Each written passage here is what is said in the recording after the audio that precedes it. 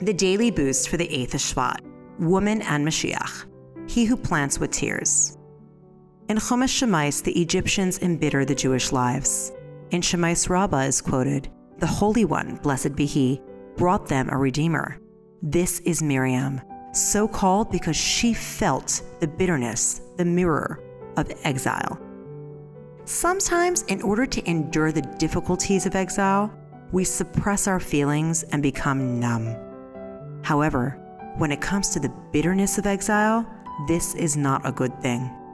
One of the first steps to redemption is feeling the bitterness of exile so strongly that we simply cannot tolerate it any longer.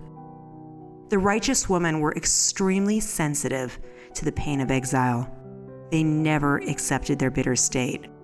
By cultivating this sensitivity to our true selves, as well as a sensitivity to how intolerable exile really is, we begin to leave exile and move towards the era of Moshiach.